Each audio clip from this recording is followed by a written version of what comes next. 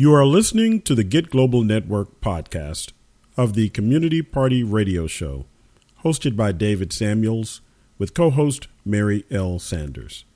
You can hear the show live on the first and third Tuesdays of each month at 8 p.m. Eastern, 7 p.m. Central, and 5 p.m. Pacific Time on So Metro Radio, one of the original member stations of the Get Global Network. That's the sound of the police. That's the sound of the That's the sound of the police. That's the sound of the beast. That's the sound of the police. That's the sound of the beast. This is Community Party Radio on Soul Metro Radio. I'm David Samuels. Got a think is an interesting show for you tonight. Our first guest is going to be former Auburn, Alabama police officer Justin Hanners. He was fired from the department for speaking up about corrupt practices at that department, specifically about the ticket quota system that was implemented in that department in 2010. So we got him coming up shortly, and also we're going to be talking about in the Richard Glossip death penalty case. We'll be talking about that in the second half hour with Melissa Pizzuti. She is a activist who is based in New York. She's working to abolish the death penalty.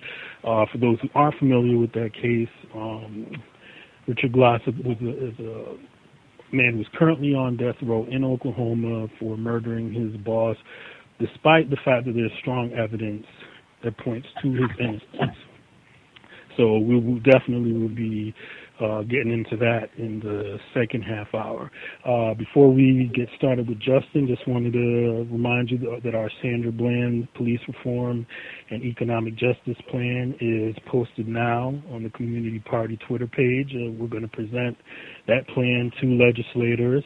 Our Community Party Twitter page is at Community Party One. That's our handle, at Community Party One. And also, shameless plug time, my book, False Choice, The Bipartisan Attack on the Working Class, the Poor, and Communities of Color, is also information for ordering that book is also available on the Community Party Twitter page at Community Party One. It's a nonfiction book about how Democrats and Republicans are both ruining this country.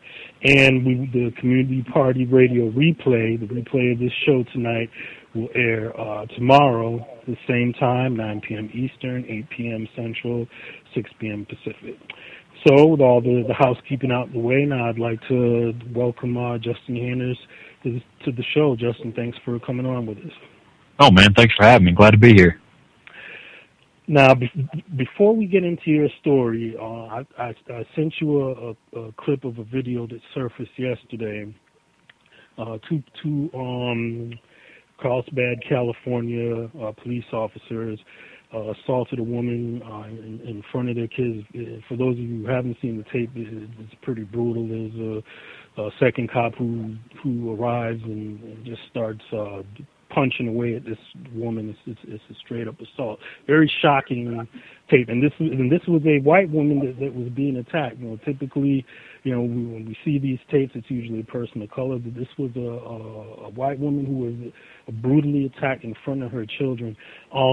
Justin, you're a former officer. I just wanted to get your thoughts when you saw that video. Well, I shared, your shock when I watched it, and it was just heartbreaking to see. And one thing that stood out was when she's reaching out and expecting that other officer to help her, and instead he comes in, he's the one that started punching and putting his knee in her back and stuff like that. And I just don't get how they're trying to defend it. And of course, they ended up dropping the charges, but they the whole setup was, she asked an officer what was going on. He was out on the car with the alarm going off, and he told her to mind her effing business. And She called in a complaint, and then he comes in and pulls her over for alleged seatbelt. And then her story is he jumped on her and attacked her. And it was just ridiculous. There's no way to justify it at all. Well, we're definitely gonna file that story and keep up with the developments for sure. But now to your story, it's definitely an interesting story. Now you were an officer with the Auburn, Alabama Police Department. How long were you officer? 6 years. I was with them for 6 years, starting in 2006. So. Okay. Now, what is your belief regarding the role of a police officer in the community? What should a cop should be doing on the streets? Yeah, absolutely. The role of government in any capacity is to protect the rights of the citizens, to protect people and property from other people, not to bully, not to do taxation through citation, not to harass it. They should impact the citizens' lives as little as possible and still maintain the safety of the community. Unfortunately, what we see is that in modern times you get into stat-driven police work, which is where a lot of this corruption and hostility we're seeing is coming from.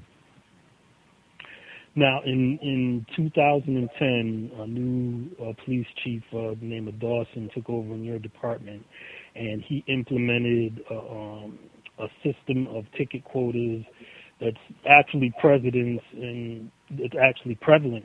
among police departments in Alabama and all over the country. Could you please just break down exactly like how this policy works? Yeah, absolutely. In 2006, it was more community focused and things, but when he came in, they started pushing for more and more tickets, more and more arrests and things. And once they had cracked that whip enough times and weren't getting the number they wanted, they came out and they told us that every officer had to have on average 2 tickets a day and 2 warnings a day. And they said that wasn't met, that you'd get written up, you'd get bad evaluations, you get passed over for promotion, and ultimately you'd be fired. At that point, I spoke out against it, and they promptly retaliated against me and suspended me. Well, we got moved to another shift. I got moved to bike patrol, which, bicycle cop on the university campus instead of in a patrol car. And then we got a new supervisor in on my new shift, and he said that our stats sucked, and that's to quote him. He said, quote, "Your stats suck," and that admin has sent me here to fix you, and starting now, tonight, you'll have 100 contacts a month minimum. 40% of those can be warnings. The other 60 have to be tickets, arrests, non-traffic citations like a criminal littering ticket or something, or a Terry stop field interview. We're jumping out on folks, patting them down, checking for warrants. And they also started at this time giving gift cards for like steak dinners and things to the officers that had the most tickets and arrests every month, and ordering us to arrest people that officers didn't feel had done anything wrong. And it just really got out of control about that time. Now, I heard the videotape of this Sergeant Neal, and he said straight up, he said, don't be the officer, that doesn't get the 100 contacts. What was the morale like before this new chief took over in 2010? Before that, I thought I had the best job in the world. I was proud of where I worked, proud of what I did, and morale was up, and we had a great police and public relation. And but once it changed, 99% of officers were in my corner and were just miserable.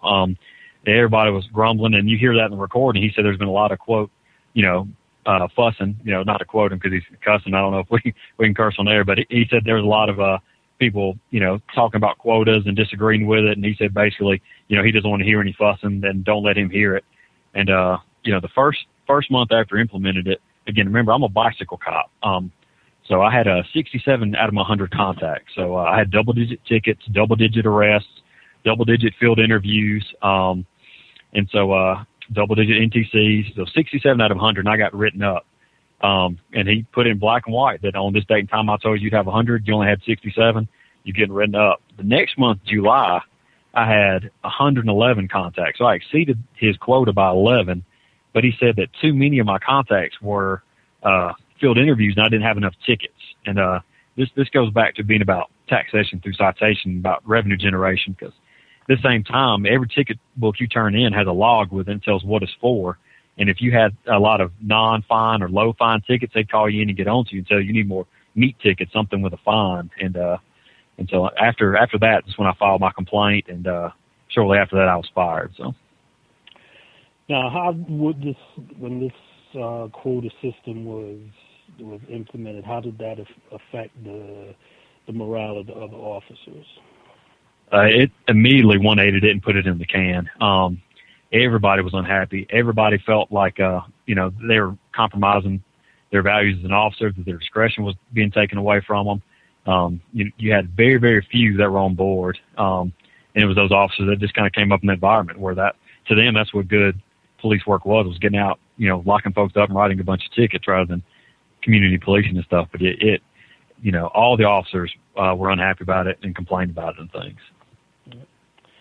Now, how did this quota? You've gone into how the officers had to just basically manufacture cases, but just in general, how did this quota system just affect the overall policing? Because I saw a video where there was a reporter from the Huffington Post, and he said the danger of this stat-driven policing is that cops focus on small crimes, manufacturing small crimes to write people up for, and they ignore the bigger crimes. Exactly. What you see with the stat-driven police work is that your police become reactive.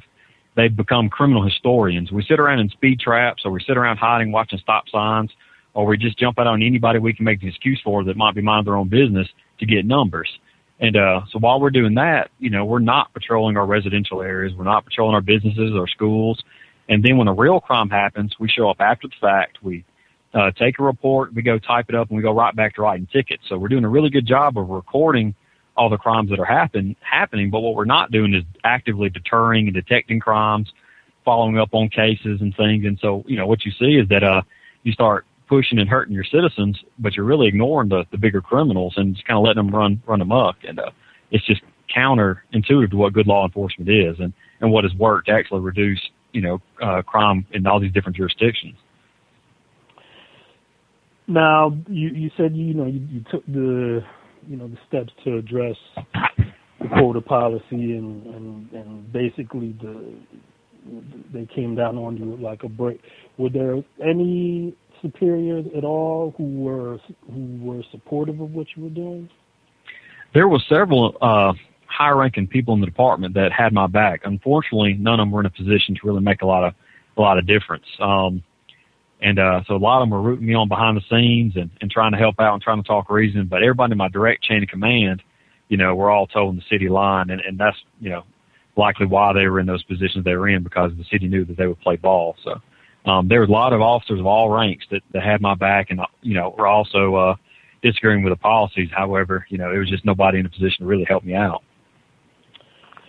Now, in your opinion, what is the objective of this quota system? Absolutely, it's to generate revenue. It's all about taxation through citation, and you see that with them telling us to go after meat tickets.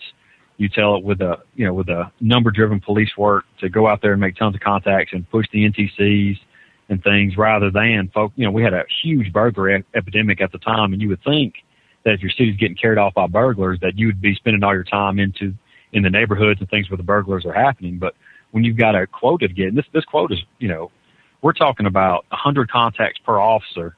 And so if you're figuring out how many officers we had, that's 72,000 contacts a year in a town with about 52,000 people. So you're looking at about 150% of your population that has to have a negative encounter with the police every year. And so what they're asking for is just ridiculous. There's just not that many people out there speeding and blowing red lights. So like you mentioned, you have to lower your standards and stuff. And so you end up, we had an officer, for example, that he parked in a dead end, put his trunk towards the dead end, and every car that came in down that dead end road and made a left turn into an apartment complex without cutting another blinker on, he would turn in after him, write him a $161 ticket for not cutting the blinker on. And he was held up as, a great officer, was out there working hard because he wrote 25 tickets in a day. But that's all he did that day. He didn't, answer any calls for service or patrol any areas and stuff. So it's definitely about generating revenue and about making money for the city. And what was your reaction when you heard the Department of Justice report on what was happening in Ferguson? Because they weren't even the worst offender when it came to using ticketing to raise revenue. I saw an article, I believe it was in the New Yorker. Was it the New Yorker or New York Times? I think it was the New York Times, where they said actually that Ferguson was like the 7th or 8th ranked municipality in terms of generating revenue. They weren't even like close to the top. There were other municipalities in Missouri that were even worse. I think it shows that if, as bad as it was there, if they're not at the top, I think it shows how widespread the problem is and how unfortunately that's become the norm in law enforcement is the stats-driven police work. And like I said, it's where you're going to see a lot of this corruption, a lot of this excessive use of force and things come from. There's actually a comment in one of the stories with this Cindy Hahn case we were talking about earlier, and it was somebody that lived in the community, and that's what they said, that the police used to be great, and then they switched to stats-driven police work, and that's when the police became agents of the politicians that were tax collectors, and that's when the public started losing a lot of respect for them, when they started seeing all this violence and stuff occur, because it makes that us and them mentality. They gotta harden themselves to go out there and write somebody 2 or 3 tickets for minor things to get those numbers, and it's hard to do that and still look at a person as a person and sleep at night. So it's a widespread problem, and the Ferguson issue, I just hate, I just hate hearing and hate that that's kind of what we're looking at across the country right now. Now, kind of like going back to the video that we saw today. Now, I was thinking, hey, these cops should be locked up, but it is just not that simple. Can you talk about how the union contract language and Bill of Rights, how that insulates officers from being held accountable? We don't have unions as much down in my neck of the woods, but I do know what you're speaking of. A lot of what it is that the officer doesn't have to give a statement immediately, because they'll say that adrenaline and the facts might be clear, so he can have up to 2 weeks or even longer, sometimes 30 days, before he has to give any kind of official statement. That's a lot of time to review video and come up with the narrative and get the story straight and make things disappear that need to disappear and stuff. And the thing about that is, civilians don't get that same courtesy. They're interrogated on the spot. They're everything they're saying is going to the police report and stuff and all. So, but a lot of what you'll see too is the whitewashing of officers and their records. One thing that Auburn did is, no matter how you policed, whether good or bad, they kept everybody in the middle in their yearly evaluations as far as their rating. So not too good, not too bad. So they didn't have to justify keeping somebody if they didn't want to, and they didn't have to justify getting rid of them if they didn't want to. And what they would do is, if like you complained on me as an officer, that wouldn't go in my human resources folder. That would go in like my direct supervisors folder. And they would do this with every little thing they had on you. And so if come down the road, you get involved in a shooting or a situation like this, what they'll do is they'll open up your human resources folder and be like, look, he's got a clean record. He's never had any complaints. He's never had any, anything suspicious. But if you become an officer that starts rocking the boat, they go back to every supervisor you've had, and they go back, the entire time you worked there and pull every time that, your boots weren't shiny enough, you're a minute late for work, or, every complaint, and basically paint you like a horrible officer and stuff. So, agencies are very, very good at shielding themselves and protecting their officers, and also in court articulating, how they just had to do what they had to do. Like in this case with this woman, he's closed fist striking her. That's, hard, empty hand response. That level of force with police training isn't supposed to be used unless they're aggressively resisting and actively trying, and the officer feels like that person's doing them bodily harm. And, you got a lady that's already face down on the grass with one arm behind her back and a bigger officer straddling her, and then another officer runs up and just closed fist repeatedly punches her in the face. And how he's not indicted or at least out of a job at this point is beyond me. Now, what do you think of the practice of right now? You have the thing where if an officer is cleared on charges of misconduct, that it's expunged from the record. We just had a cop here in Hartford. Now, actually, he was suspended twice. He was not like this wasn't a case of a cop who was exonerated. He was suspended twice, and then he went on this drunken rampage in a casino. This was back in July, called Black Casino Workers Niggers. He was saying my grandfather owned your grandfather. Finally, this cop gets fired. Now, what was shocking to me is the fact that an officer like that, who had already been suspended twice, was still on the street. Now, how does that work? That an officer like that can be, subjected to disciplinary action twice, and he's still allowed like to interact with the public? That's an excellent question. Most cities are supposed to have a progressive disciplinary policy where, definitely your second strike, with just about anything, let alone your first major strike on something like, use of force incident, you're supposed to be let go. But like I said, they're good at whitewashing officers, and if you get the numbers and play the game, they'll do everything they can to protect you and keep you working.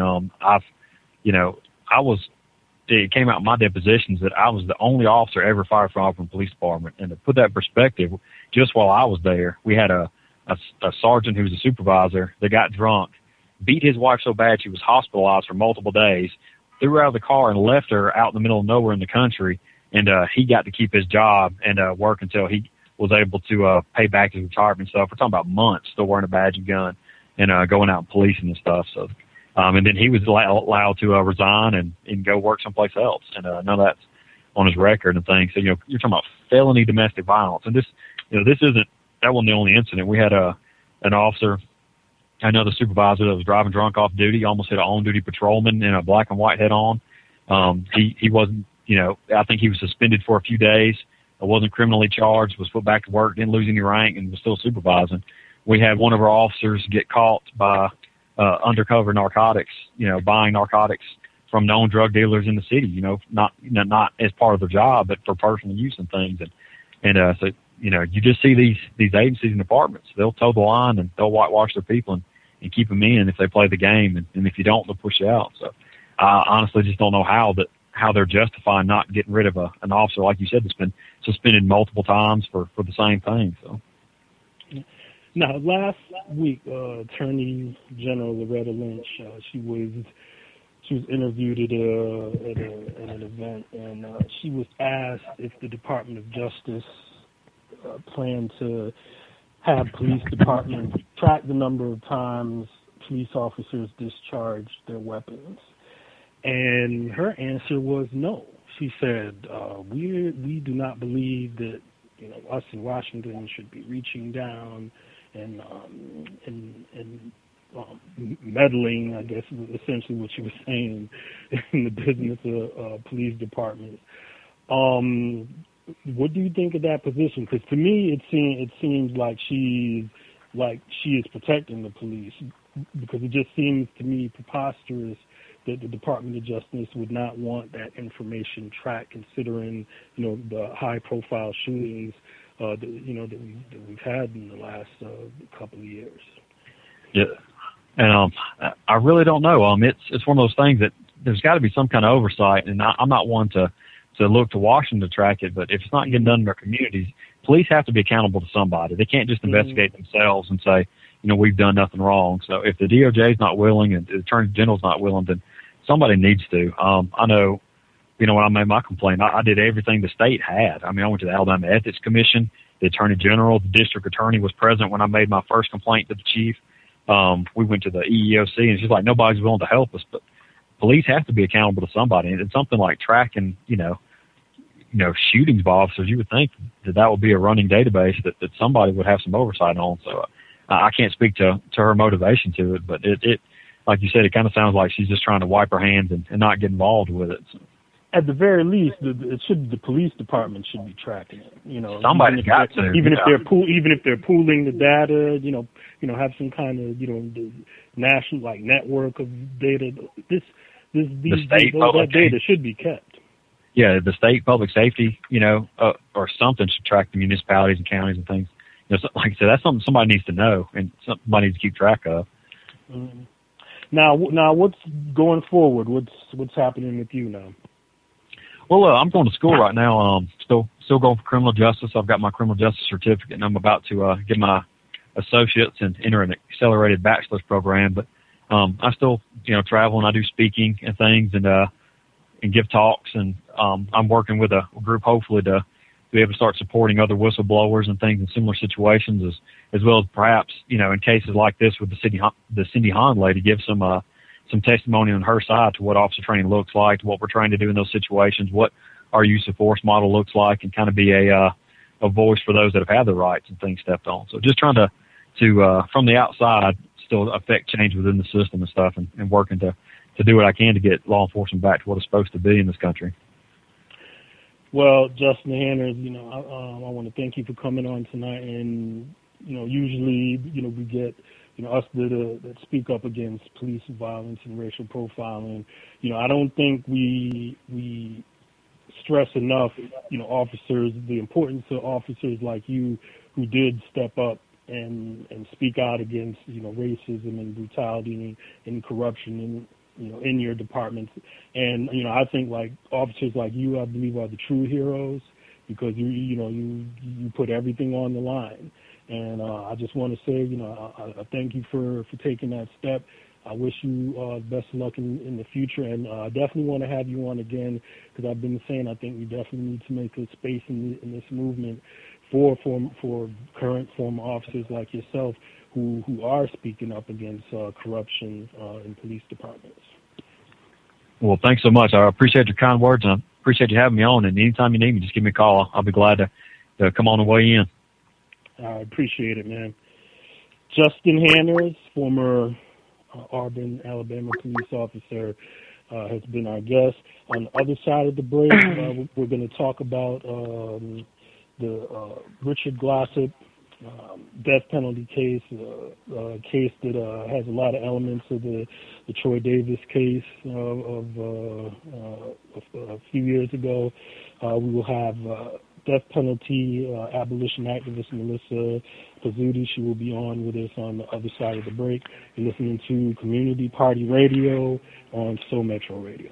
Stay tuned for more interesting conversation and information on the Community Party Radio Show hosted by David Samuels. Coming up next.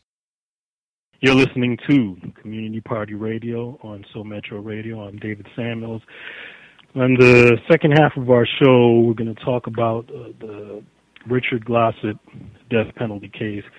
We have with us activist Melissa Pizzuti. She's been working to abolish the death penalty.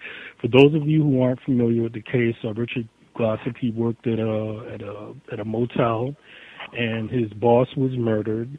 The man who actually did the murder, he admitted that he did the murder, but he said that Richard Glossip offered him money and career advancement opportunities for killing, in exchange for killing his boss. Now, basically, on this guy's word, Richard Glossip is currently on death row. Last week, he came to about as close as you can come to being executed. The execution was stayed by the Oklahoma governor, Mary Fallin, because of there's serious questions even about the Oklahoma Department of Corrections about their competence in terms of even carrying out these executions, and we're going to get it. We're going to get into all. We're going to get into all of that during our interview. Melissa, I want to thank you for coming on the show with us tonight. Oh, thank you so much for having me. Now, if you just could, please, just provide, the basic facts of this case, the Richard Glossip case. In 1997, Richard Glossip was sentenced to death, the only on the word of the person who actually committed the murder. His name was Sneed. He was informed during his questioning that if he pointed the finger at someone else, the death penalty would be taken off the table. And he was also told that Richard Sneed was pointing the finger at him. So he did what practically I think most people would do to save his own life. He pointed the finger at someone else. And to this day, he is now serving a life sentence at a medium security prison. Now, because Richard Glossip was never accused of actually committing the murder, there is no forensic evidence. All that they have is that there was a slight amount of money missing that the victim, Van Treese, told Glossip that he should take care of. It was a little bit over $6,000, which also doesn't make much sense when it's stated that he was going to pay Richard Sneed $4,000 to kill him. If he had $4,000 on hand, why would he be so concerned about this missing $6,000? And actually, for the 12 months prior to the murder, 11 of those months, Richard Glossip was given bonuses from Von Treese for being such a wonderful employee. So there was no ill will between those two. So there doesn't seem to be any motive for Richard Glossip to want to kill him. And that is literally the only evidence that they had. And like most people, Richard Glossip did not have adequate counsel because, unfortunately, he was relying upon the lawyers that, the lawyers today, if you can't afford one, you're going to be given one that has a caseload of about 175 people. And as wonderful as those lawyers may be, no one can do an adequate job when you have a caseload that's that large. And the videotape of Sneed's confession was not put into evidence. The jury never saw that his story changed. And then when he was initially the case was thrown out. He was given a new trial. And in his second trial, again, the videotape of the confession was not shown, and it was not highlighted that, again, now his story had changed from the first investigation to the second investigation. So inadequate counsel is an obvious reason that the verdict should be thrown out. But that's not what the prosecutors in Oklahoma want to do. And it has come forward that, according to Sneed's daughter, he wants to come and tell the truth, but has been told by the prosecutor that if he changes his story, his plea deal will be taken off the table and they will give him the death penalty. And allegedly, the word around town is that he's even more scared of getting it because of all the botched executions that have been happening. Especially in Oklahoma, with Clayton Lockett, who took 103 minutes to die while on the table. Now, I read where one of the jurors in Glossip's trial, she said that if she knew then what she knows now about the case, she would have voted for an acquittal. I bet it's not just her. If they knew the truth, if they knew half of what we've just seen watching the news, they probably would have acquitted him. Wow. Now, the Oklahoma Court of Criminal Appeals, they granted Attorney General Scott Pruitt's request for an indefinite stay on the executions due to questions over the Department of Corrections' ability to carry out its execution protocol. The Republican Oklahoma Governor, Mary Fallin, she did grant a stay at like the last minute of Richard Glossip's execution, but she opposes his efforts to stop his execution. She based the stay on what's going on with the situations with the drugs. Now, if you could just describe the events of last Wednesday as Richard Glossip just came to the brink of being executed, and your efforts on his behalf, because I saw you were really active on social media, like up to up to the very end to get him a stay. Yes. From how the governor is reacting, you would think that Richard Glossip was accused of killing one of her own family members. I don't know why she is so dead set on ending this man's life. It seems almost personal, and I'm not really getting where that's coming from. Luckily, it was noticed with 10 minutes left to execution that rather than having potassium acetate on hand, excuse me, I got it backwards. Instead of potassium chloride on hand, they had potassium acetate. And the whole reason this is happening is because we used to get all of our execution drugs sent to us from Europe.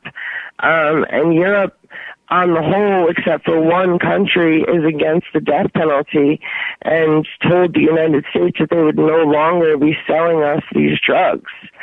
And now we have no quote-unquote safe execution drugs in the United States at the moment.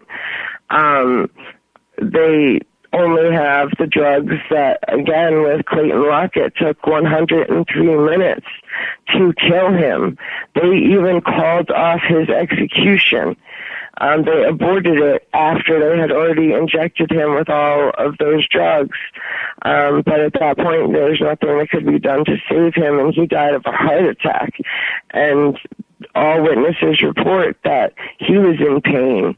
He was in pain that entire time, and that is cruel and unusual punishment, and that is not supposed to be what we do in this country.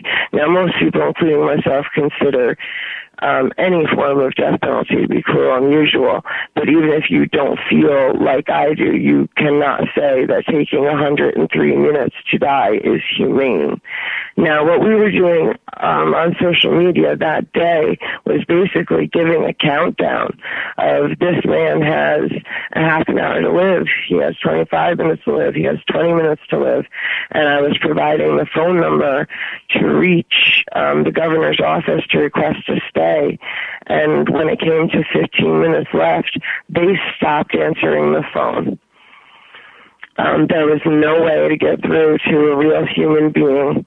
I did not get through to one until about 10 minutes after the execution was supposed to take place. And unfortunately, on the news that day, Russia had bombed somewhere in Syria, so they had stopped covering the case, so none of us knew what was going on. Excuse me. So 10 minutes after the execution was supposed to take place, they finally answered the phone and told me that a stay had been issued.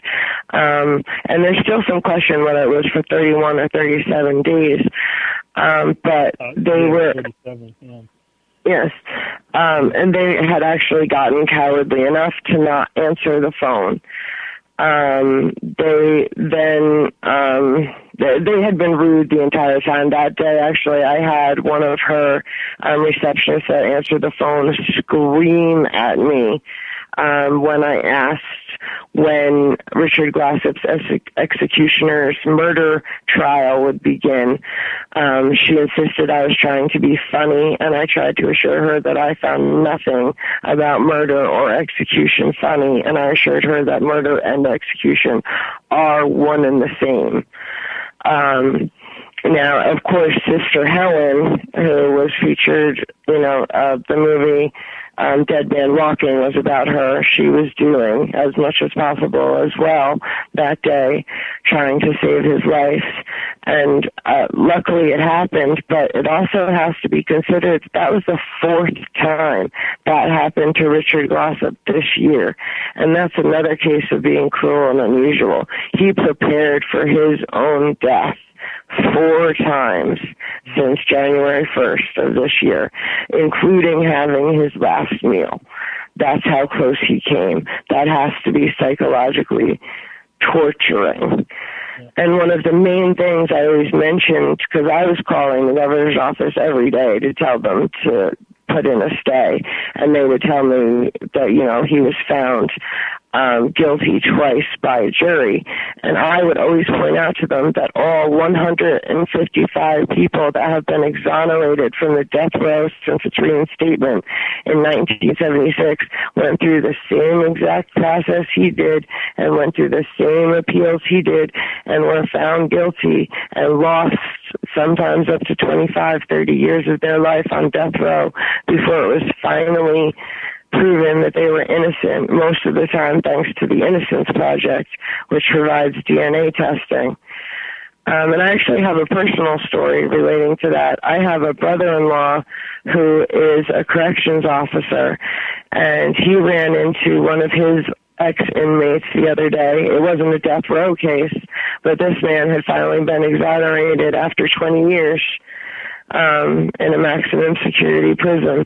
DNA evidence cleared him, and he finally got set free. And if we can't be sure of who we're executing, in my opinion, we can't be executing anyone. 10 people were found to be innocent after they were executed.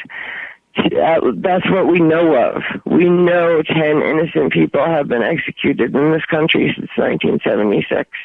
Is that something that we all, as a country, want on our conscience, that we're executing innocent people? And we're having a lot of people getting exonerated now by DNA. Yes, thank goodness. Thank goodness, but it came too late for some.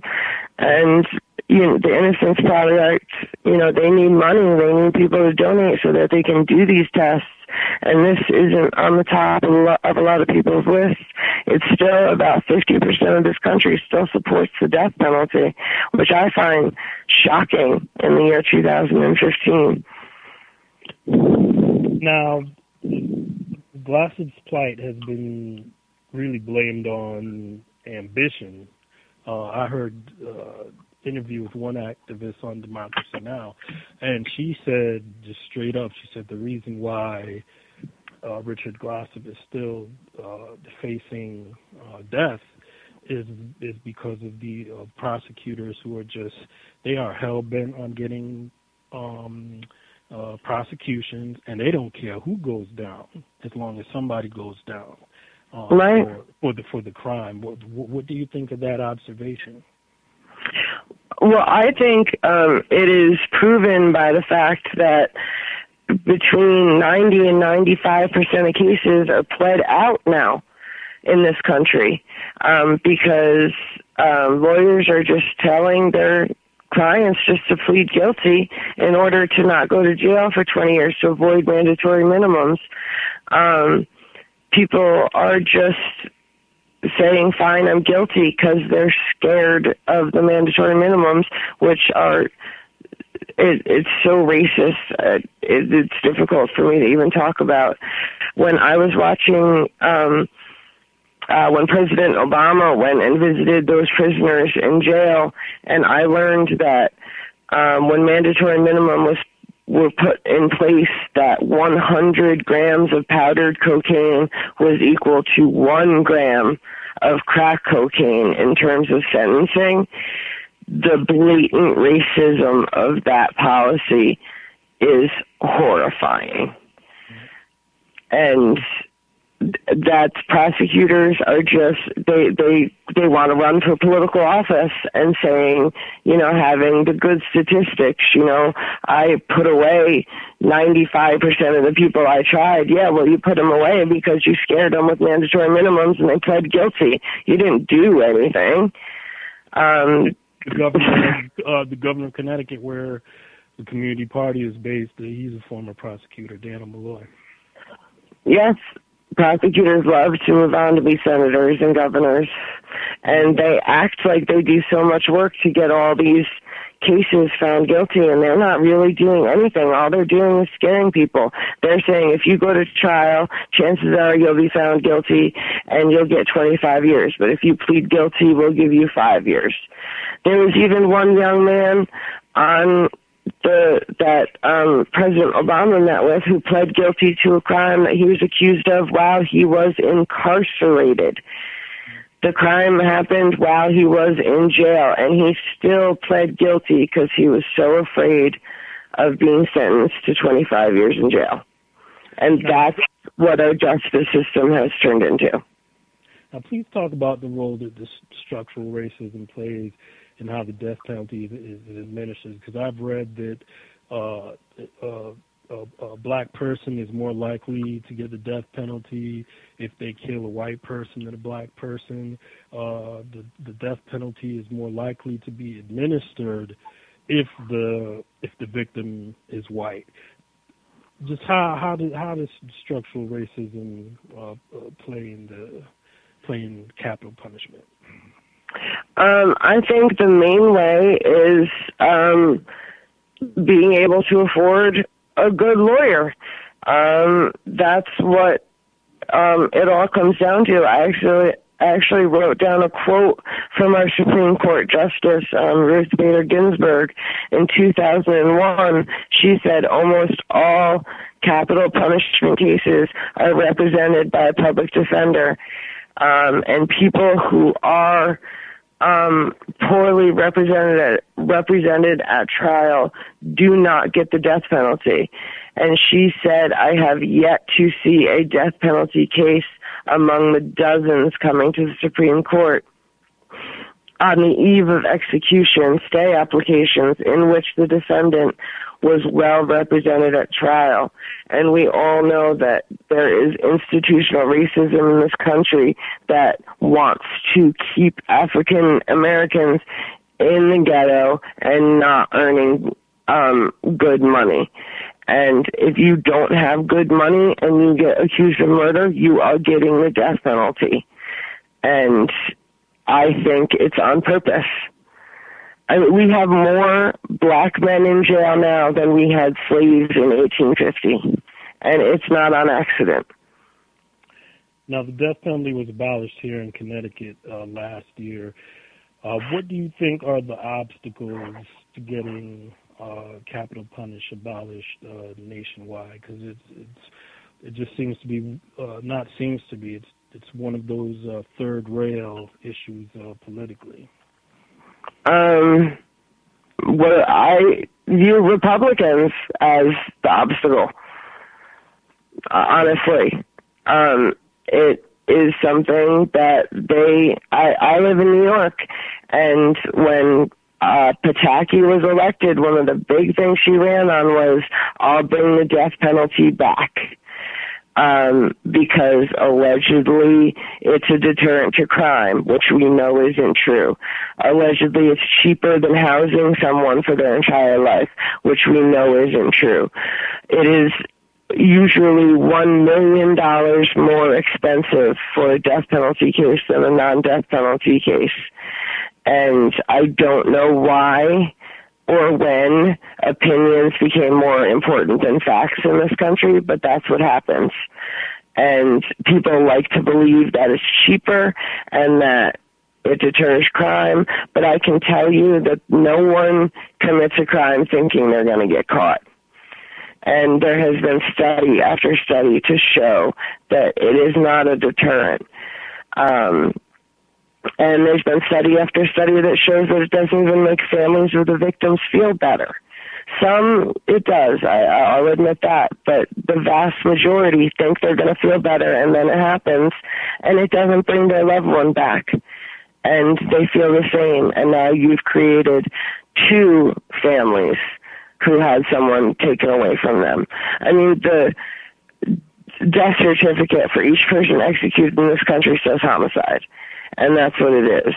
And for some reason, being tough on crime, which Republicans love to say they're tough on crime, involves executing people. And in the United States, there are crimes other than murder that you can be executed for, including drug trafficking, which shows racism. If you can be executed for drug trafficking with special circumstances, that makes me feel sick. You can also be executed for treason and espionage. And in Louisiana, you can be executed for the rape of a child. And now, please don't think I have any sympathy for someone who rapes a child. But to kill them, to kill anyone. It's not our place. If you believe in God, then it's God's decision when someone dies. If you don't believe in God, then it's nature's decision when someone dies. And just because someone committed that atrocity doesn't mean that we should commit the same atrocity toward them, because what does it accomplish? I haven't heard one thing that the death penalty allegedly accomplishes that it actually does. Now, how can people get in contact with you to support your work? Right now, I am on Twitter. My Twitter handle is at FireSquirrely. It's at FireSquurrly. And I also implore people to go to sisterhelen.org. There is no one fighting harder to get rid of the death penalty in this country than that woman is.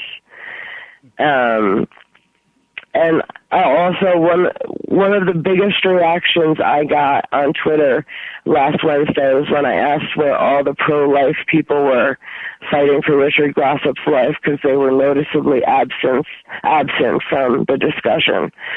And I think we need to change the terminology in this country from pro-life to pro-birth.